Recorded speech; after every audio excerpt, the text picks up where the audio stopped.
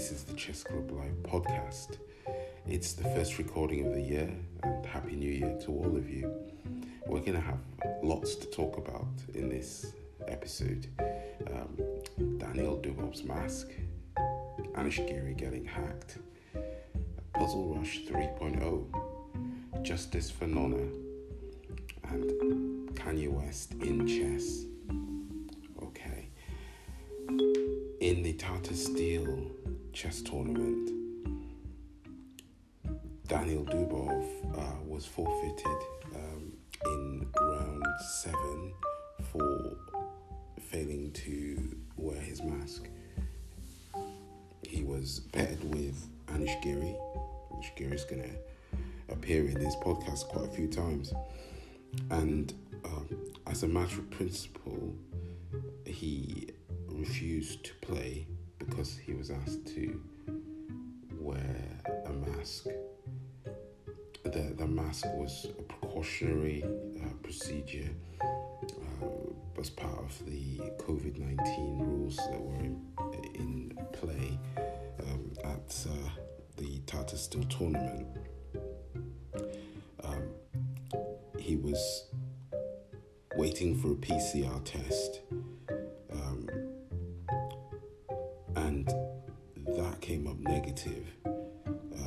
And I think the issue was that he was asked as a precaution to wear the mask.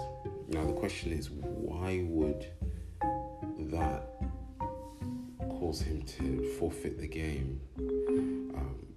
I think there's sort of echoes of the tennis controversy in the Australian Open with Novak Djokovic, where we were having athletes, both in tennis and chess, feeling that their personal rights are being essentially cast aside for the greater good of the other competitors and of generally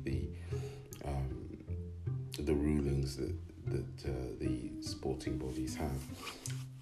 In the case of the Australian Open, I think that was more of a public health a kind of messaging thing.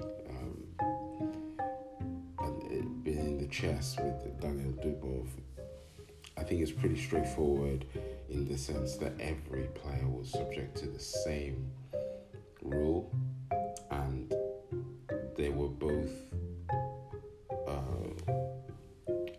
to do with their health and to do with maintaining that kind of procedure that allows them to continue the tournament.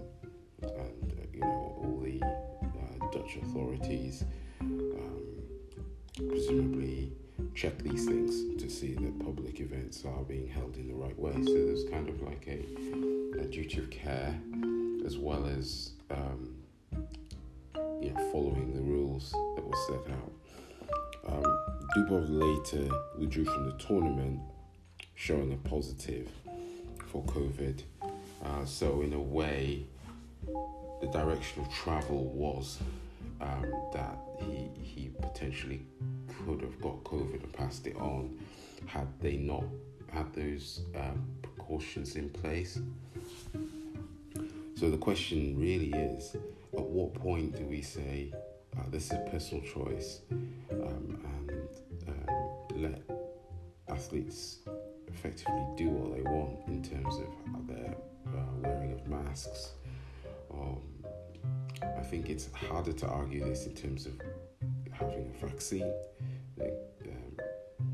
Novak Djokovic has found that out, that the vaccine policy seems to be a high level of compulsion on the players to do that. However, wearing masks, which is what we're talking about, in a lot of countries, in the UK, for instance, that it depends where you live. So in Wales and I think Scotland, you're expected to wear a mask in most public settings, but in England you don't have to wear a mask in most public settings. And so the messaging isn't very clear. I don't know if Daniel Dubov is going to be doing this at another tournament. Like, what is his plan in terms of, like, is he going to sacrifice all his chances to make the candidates, just to make a living out of chess on his principles? Standing by your principles is all good. I would never criticize anyone for doing that, but I guess it's finding out what the right principles to support are.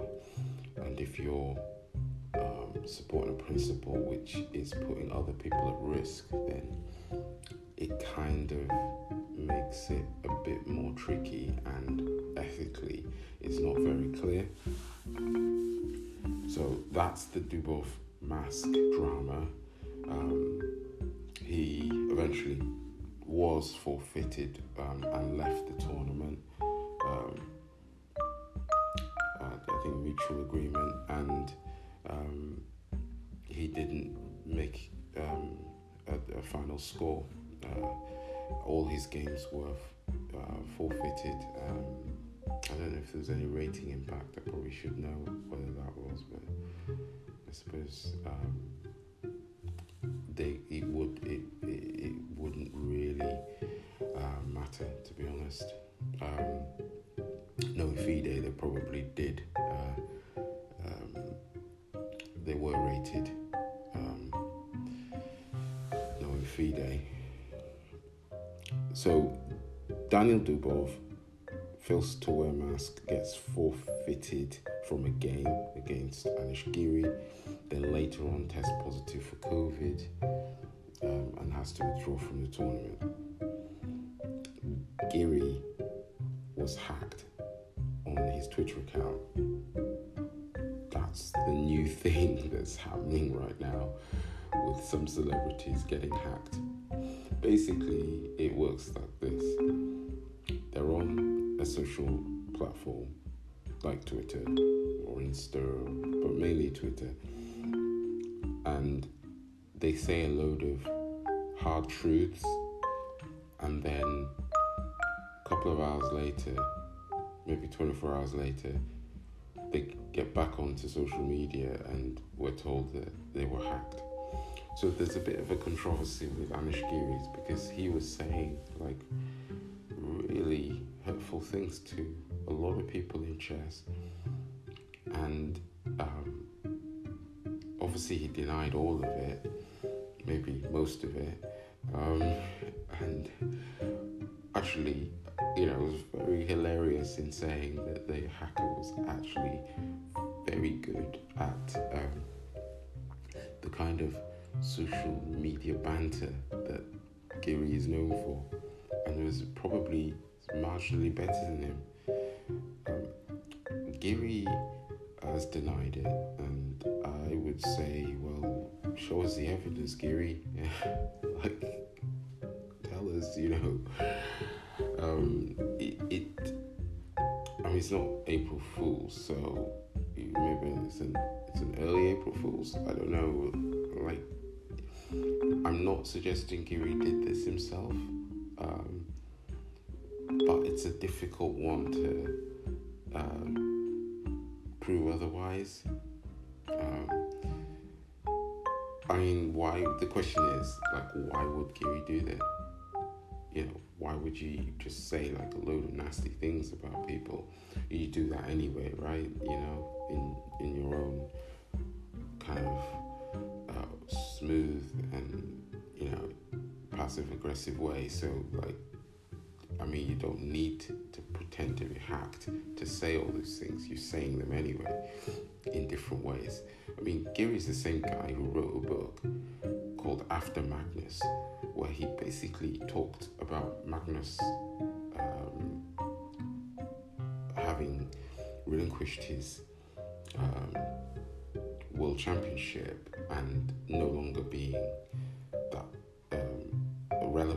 spent force, and then launched into a critique on all his essentially competitors for the world title, and was very, very frank. I mean, this is a guy who can speak his mind, doesn't really need to pretend to be hacked in order to speak his mind. So that for me is the proof.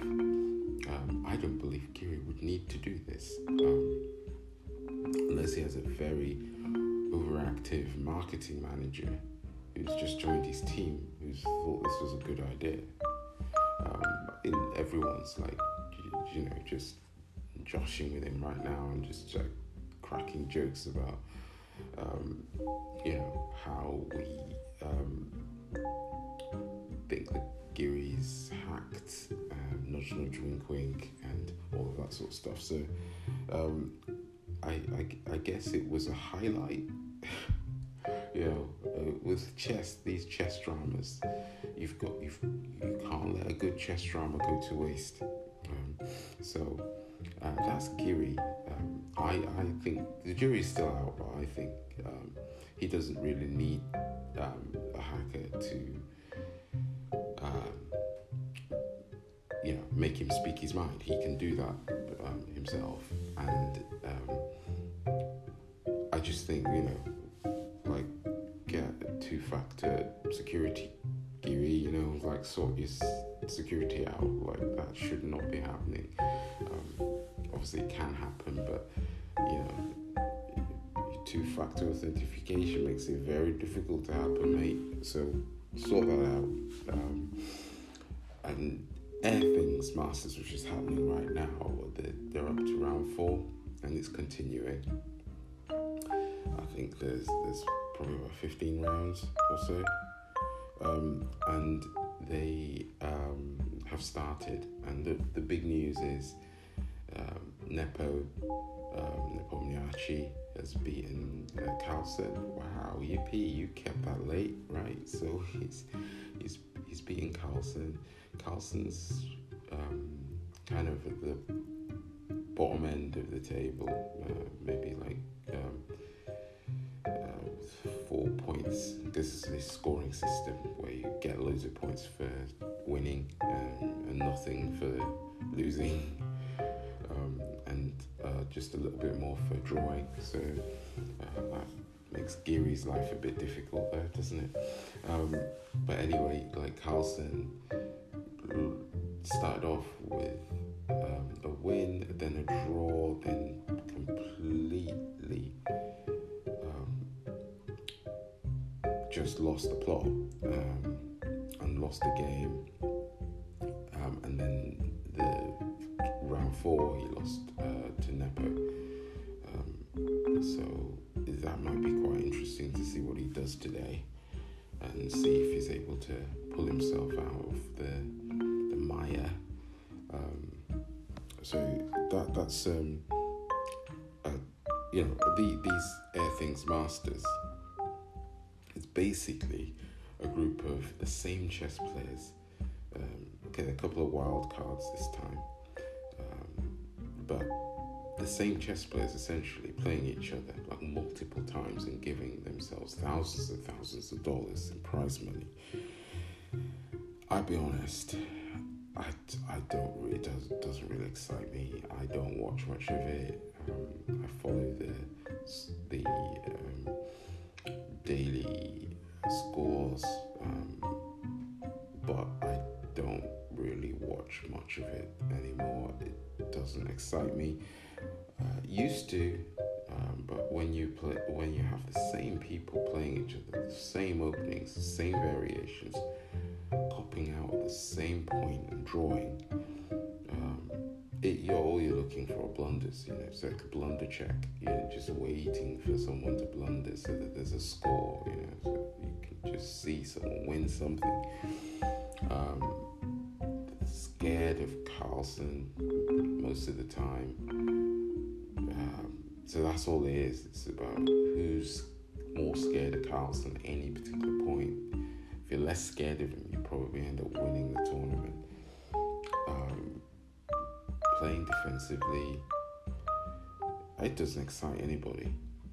The Airthings Masters, which was essentially a overtake of the at the time the Grand Chess Tour, which was like an over-the-board tournament, and then COVID happened, and then we had the Airthings Masters and Meltwater Championships, and the tour and the Magnus Carlsen Invitationals, and I think that's going to probably develop into an OTB going forward. And the Grand Chess Tour, we're being threatened that it's going to be back on, but I don't think it's going to have Carlsen in it. Imagine the Synchrofield Cup with no Carlsen. Caruana doesn't seem to take much part in the invitationals, so he's probably staying loyal to the Grand Chess Tour and the Synchrofield stuff, which is fine. What is happening with the Chess Classic? I don't know what's going on with Chess Classic. Is that going to be part of the Grand Chess Tour, or is it not, or is it just going to be like Tiddlywinks Championships or something? I don't know. It used to be a great tournament. I've attended it several times, and it was a very good concept, immaculately organized, as always with Malcolm Payne's projects, immaculately done. But I think Malcolm isn't as close to it as it used to be, and it's just turned into like a circus. So I don't know what's gonna go on there. The Grand Chess Tour was like some events in Paris and Belgium, then Synchrofield, and then was there something in Germany? I'm not sure.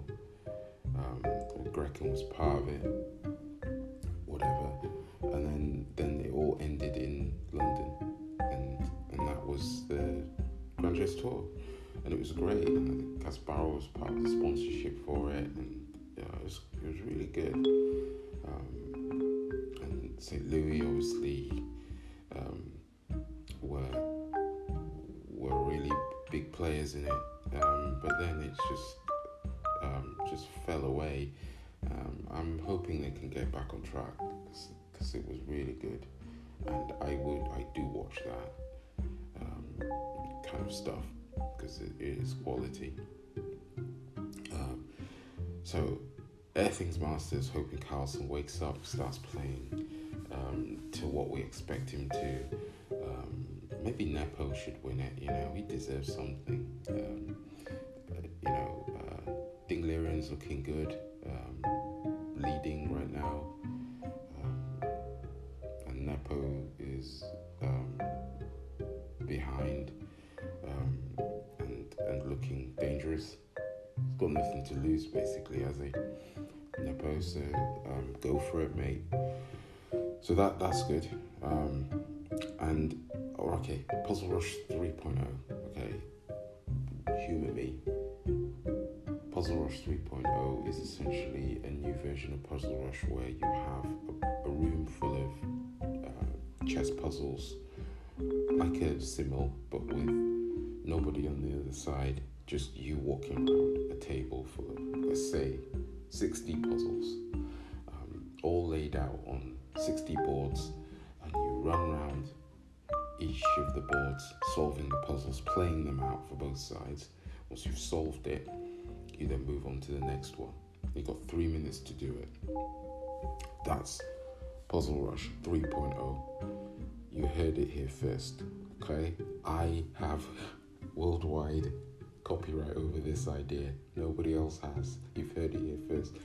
The reason this came in is I was reading my Twitter, and someone was talking about some Nigerian kids who were playing chess, and they're setting up the pieces or something and doing a competition on that. And I thought, well, that's great, And they were talking about how fast their fingers were and how they smart and quick they were setting up pieces. And I thought, well, yeah, setting up pieces is great, but in chess we do a bit more than that. And there's lots of talent in that country and in Africa in general.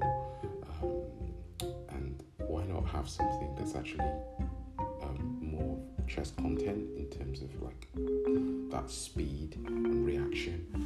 Why don't we have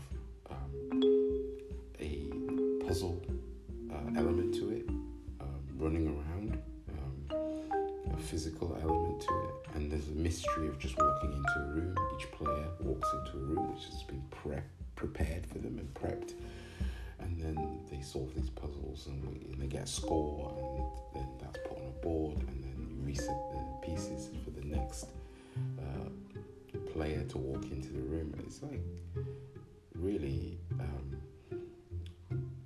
I think it's a really good type of challenge. And what's ironic about it is when I created Puzzle Rush design in my now infamous app Chessmaster Cube all those years ago in 2008, my initial kind of inspiration for this was The Cube. It's a television game show where you walk into a room and you have a puzzle in front of you. It's like some kind of like mental challenge. You've got to move the blocks and kind of like get it past some obstacle and do it in a certain way, in a certain configuration, or physically move your body out of the way of something. And then when you get to the other side, you win. The room goes green if you've won, and or goes red. You see where these inspirations are coming from? Red and green. These were my ideas, which we now all know as the Puzzle Rush design. Okay, so you get a puzzle right. You've got a fixed time limit to get out of the room. Otherwise, that's it. You game over. So the penalty is the time limit. Not meeting the time limit is a penalty, and also you had 3 goes of getting it wrong. After 3 goes, you were out. So it's exactly the Puzzle Rush design that I built into my Chessmaster Cube app. But my point here is not to rehash all of the fact that I created the Puzzle Rush design. I mean, that's just documented, and we know this now. But that we could move this genre of chess puzzles into a more sort of physical,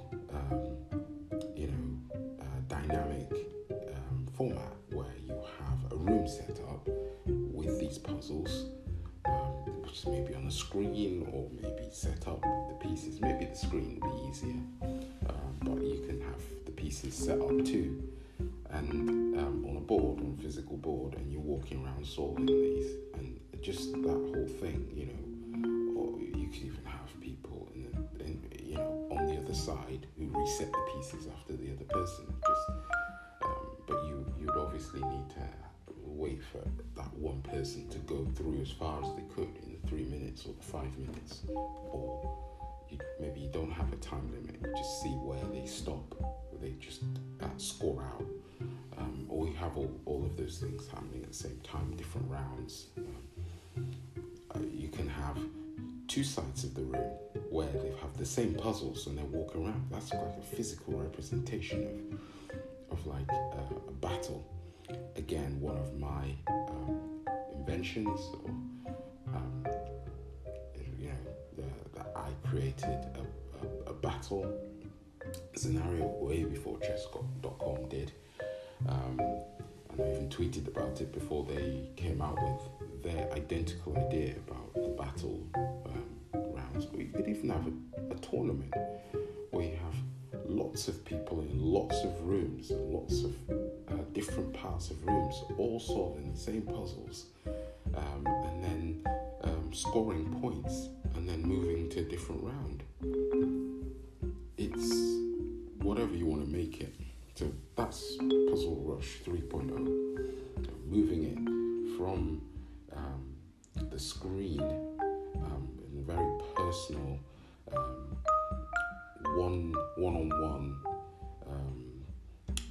socializing it.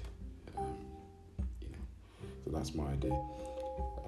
Nona Prindishvili sued Netflix, The Queen's Gambit, for misrepresenting her.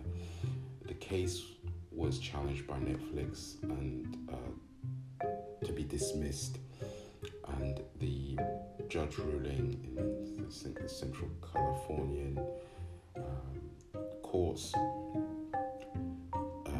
threw out the objection and ruled that the case should be heard.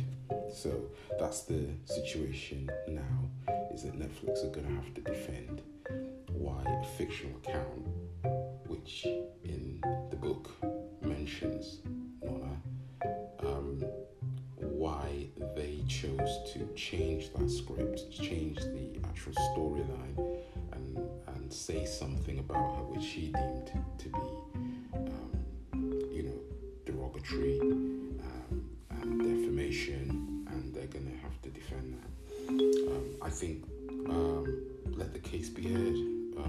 Do fictional accounts need to factor in the fact that they're mentioning someone who's real, whether they change the name of that person or not? Can someone simply say, you are talking about me, and it's very obvious, irrespective of any changes that are made, like the years that person was said to be playing were different from the reality, but they're using her name.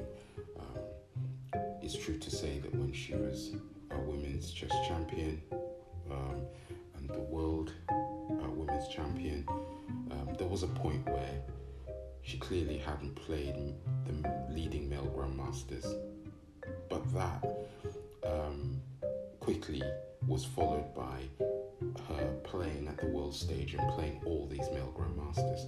I think Netflix's claim is that they were depicting her before she played these male grandmasters. I don't think anyone suggested she hasn't played a male person in her life, even as a child, even as a growing player. She must have played people who were male, okay? Like, I don't think Netflix can get away with claiming that. I think what is just being said is there was no malice, there was no harm being meant by having that storyline changed. I mean, that's their case, I guess, and her case is that actually whether there was no harm planned or not, it has harmed her and sullied her reputation and her legacy, and they just need to pay her $5 million, which is a lot of money. But I've seen people being paid out compensation on less, allegedly less being done to them. So this is a kind of interesting thing.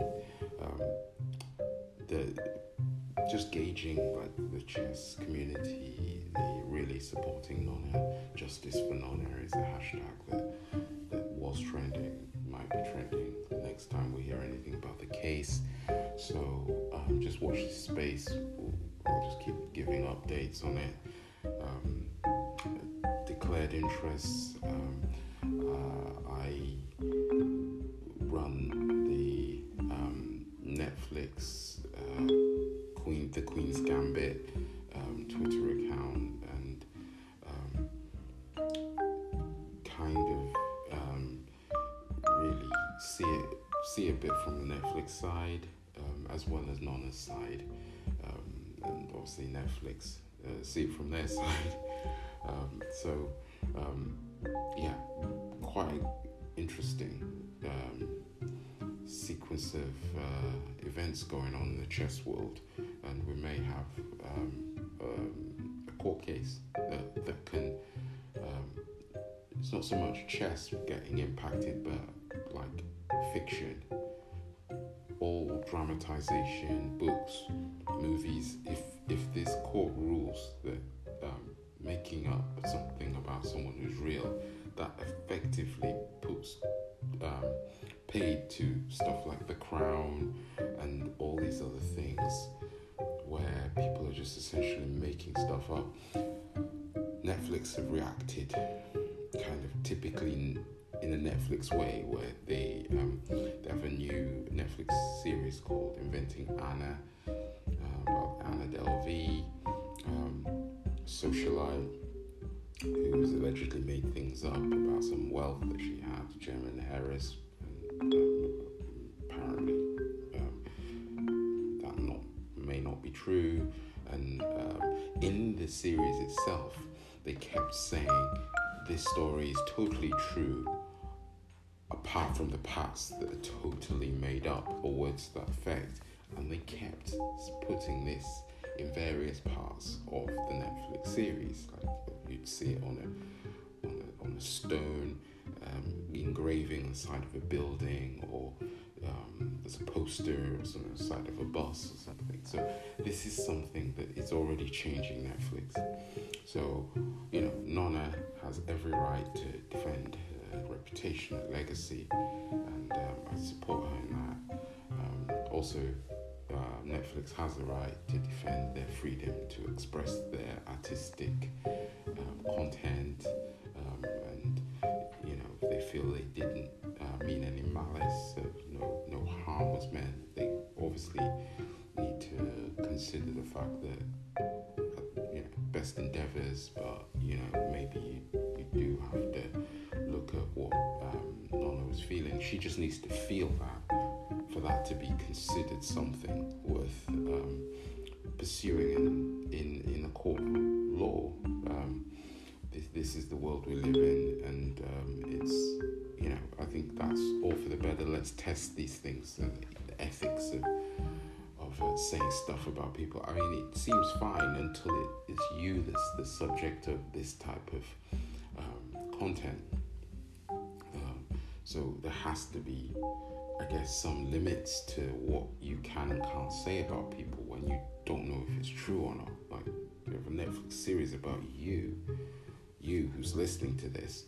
What stuff are you prepared to just shrug off and say, yeah, that's fine, fair play. You can say I did this or did that, even though I didn't. Nobody would like stories being told about them that just weren't true. And a lot of people don't know about Nonna. They've never heard of her. The only time they've ever heard of her is in this series. And then they hear stuff that implies that she didn't get very far. I think the context was missing. I think that's really my own criticism of Netflix in The Queen's Gambit, is that the context was missing.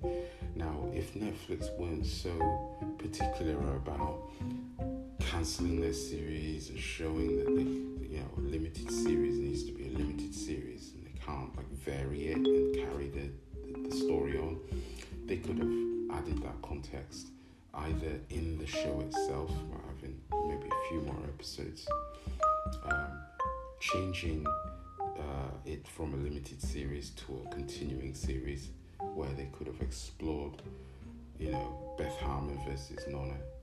That would have been quite interesting. I don't know. That's their problem. They don't like to make more money out of the franchise. Okay, so other people will. I think at the least they should do a documentary about Nonna Gabrindishvili. There's one out there. They could buy that, play that, or create their own. They're pretty good at doing documentaries. So that's the controversy about Nonna. Okay, Kanye West in chess. This is just a thing that I say a lot. I think I've done a few things in chess, and I'm a big Kanye West fan, and the way Kanye West is received, he's obviously clearly a talented musician, talented artist, talented futurist, and all of these things. But kind of the way he's received, you talk about Elon Musk, you talk about Steve Jobs, you talk about Mark Zuckerberg, they've done really sketchy stuff. Really kind of like weird things, said weird things, and it's all like considered, alright, that's just genius. Kanye West does it, and everyone's like, oh my god, Kanye West has started. That's what I'm trying to say, that, the fact that you want to say that you are brilliant at something is not in itself a bad thing, because there are plenty of people who do that, and we accept it. We just say, whatever, they're brilliant. Being your own publicist isn't necessarily a bad thing in this day and age. It's much cheaper than having someone else do it. But I think the point is, and this is where I'm relating it to chess, I feel like I'm the Kanye West of chess, in that I've done all these things, created this thing called Chess Club Live, created the Puzzle Rush design, created rolling 24-hour news. Believe it or not, before I started Chess Club Live, there was no rolling 24-hour news. As in, when I created Chess Club Live, the idea was that any point you go into the page, you just get the latest news as of then. And I used RSS, really simple syndication technology, to create this effect where you just get the latest news. And obviously, if resources were not a factor, I could make that as real time as possible.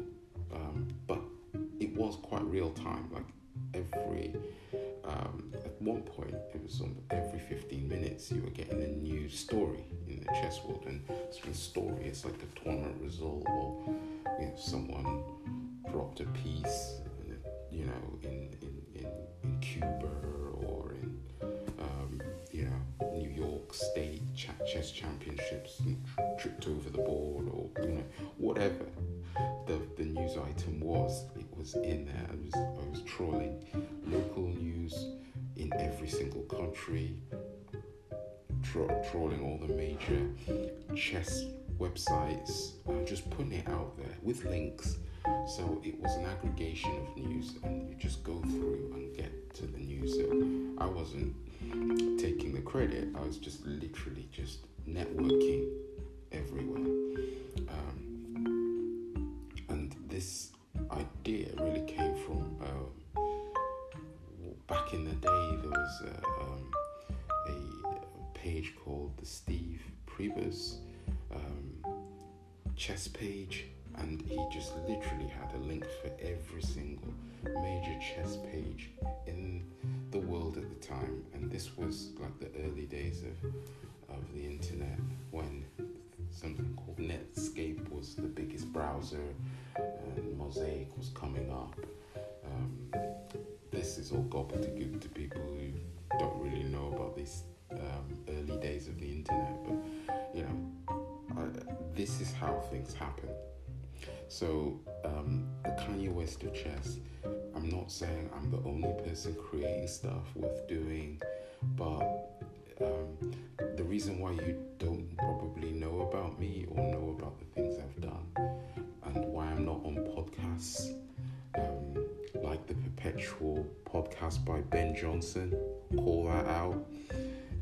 You've got all sorts of people on that show being interviewed, but I'll never get an invite, and I know that because face doesn't fit. I'm the Kanye West of chess. It's easier to say, look at this guy. I was called out by an admin in Lee Chess called No Joke Chris, I think his name is. He knows himself, and a lot of people listening to this will know him. And he just basically called me out and saying I'm a fantasist for coming up with the things I've come up with. He admitted that I'd come up with some original stuff, but said the criticism that he made on Lee Chess Forum was that I created lots of things, new interesting things in chess, but they were so badly done, and I created so many of them that when they were done properly by, I guess, the acceptable faces of chess, I could take credit for all these things. So it's basically saying I'm a dog in the manger, and that I was brilliant enough to create all these ideas which other brilliant people then created in a very more acceptable way. So it's essentially saying I'm smart enough to think of all these things, but not smart enough to make them good enough for people to use, which is a very nuanced criticism. That's what I'm prepared to accept. If you're saying I'm brilliant enough to come up with the Puzzle Rush design, but I couldn't make it as good as Daniel Wrench could, I accept that. I mean, I'm not chess.com. I don't have the resources they have, and the user experience designers they probably have. I was literally doing this all on my own and running a community at the same time, as well as doing whatever I needed to do. It was my day job. So this is a very strange thing. But I'm quite proud to be Kanye West of chess, and I'll continue to be. Through the wire. I will continue to work through the wire, and I did maybe drop out in terms of those that are known in chess, but I've definitely graduated and I got stronger for it. So what the situation is now is that I just let my community keep going, and I don't want to be negative, and I just want to see the positives. And this is a word to Daniel Wrench. Look, mate, you judged my entry into the competition.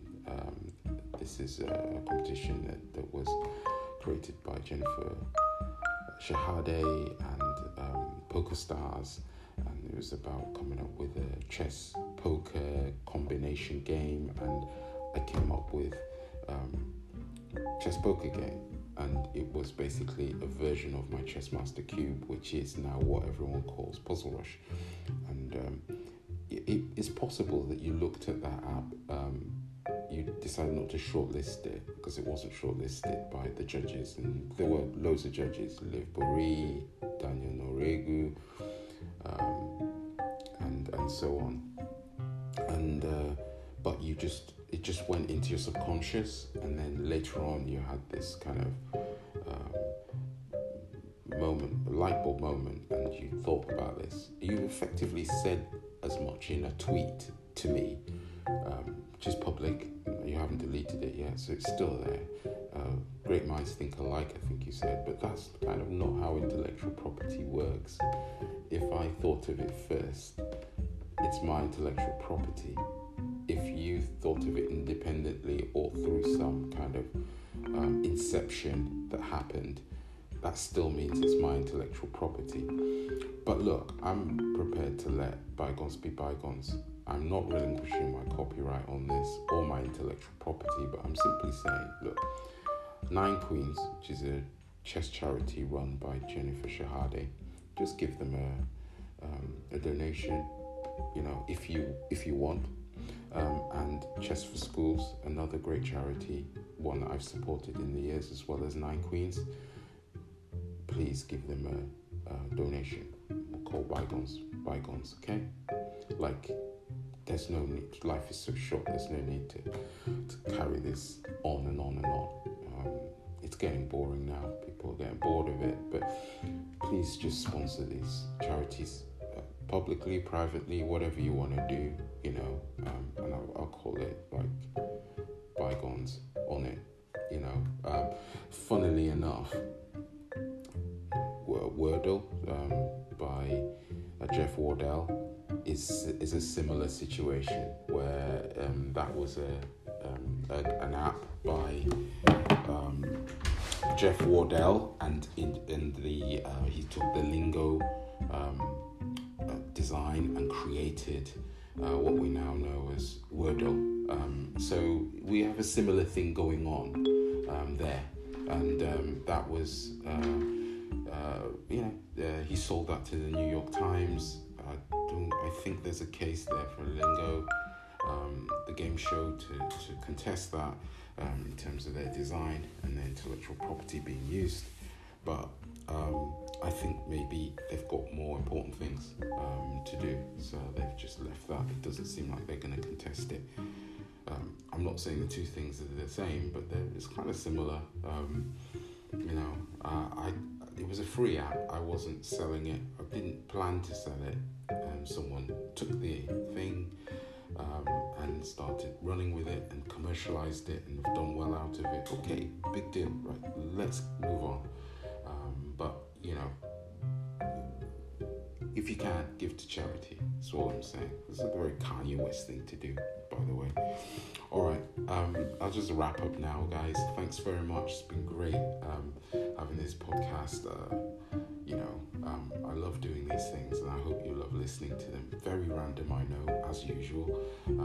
But hey, someone has to be in the chess world. So I hope to speak to you guys soon. And maybe if Ben Johnson's listening, hey, give us a spin, right? We could do a joint podcast together, interview each other. All right. Anyway, I don't think that's going to happen. This is me signing out. Michael from Chess Club Live. Thank you very much. This has been the Chess Club Live podcast. Bye.